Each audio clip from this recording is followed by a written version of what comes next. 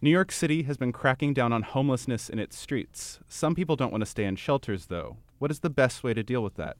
To help me think through this question, I've asked Tatiana Meshida, Associate Director of the Institute for Economic and Racial Equity at Brandeis University, to join me. Dr. Meshida, thank you for joining me today. My pleasure to be with you. To start off, in New York City, there is a case where there's lots of shelters available because we have a right to shelter mandate, which means that any unhoused person who asks for shelter must be provided with it, but they cannot be forced to go to a shelter. So we do have a couple thousand homeless people who do move around the city to various encampments. Why would some unhoused people not want to go to a shelter and instead sleep out in the elements? Shelters are very crowded places. Shelters can be dangerous because of the crowds. People are afraid of, being robbed, being violated. So the way we provide shelter in the United States is just not addressing the needs of people who find themselves homeless. Mayor Adams spoke about the new facility that opened up in the Bronx and how it has new amenities that unhoused people can benefit from, namely medical care and drug counseling and social workers. It definitely feels like it's being set up as an end goal, especially since people can not spend the night and still keep their beds the next day, which I know is an issue in other shelters, that people would lose their places that they could sleep. How does this not sort of just keep people in these safe havens? How do we move people from these to better housing opportunities?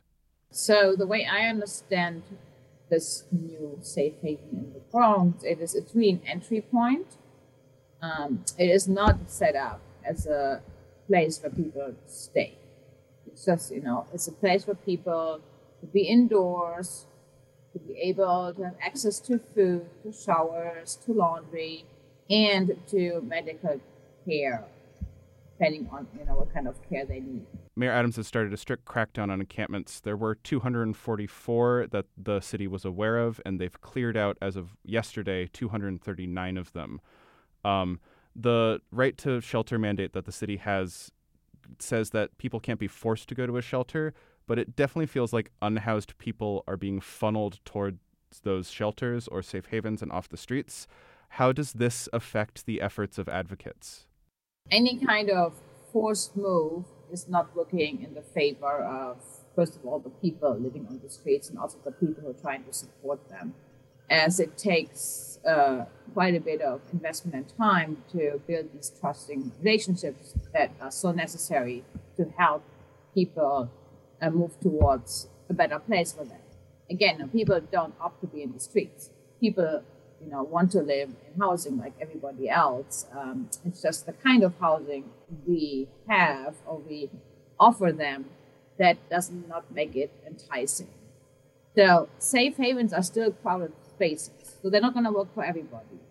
People who have untreated mental illness, for example, they're not going to be opting towards moving potentially into a safe haven. It depends on the individual. So these are a great opportunities, what they offer, but there's so much more needed than just a safe haven. They're not going to solve, the street homelessness. Dr. Tatiana Meshida, Associate Director of the Institute for Economic and Racial Equity at Brandeis University, thank you. You're very welcome. My pleasure.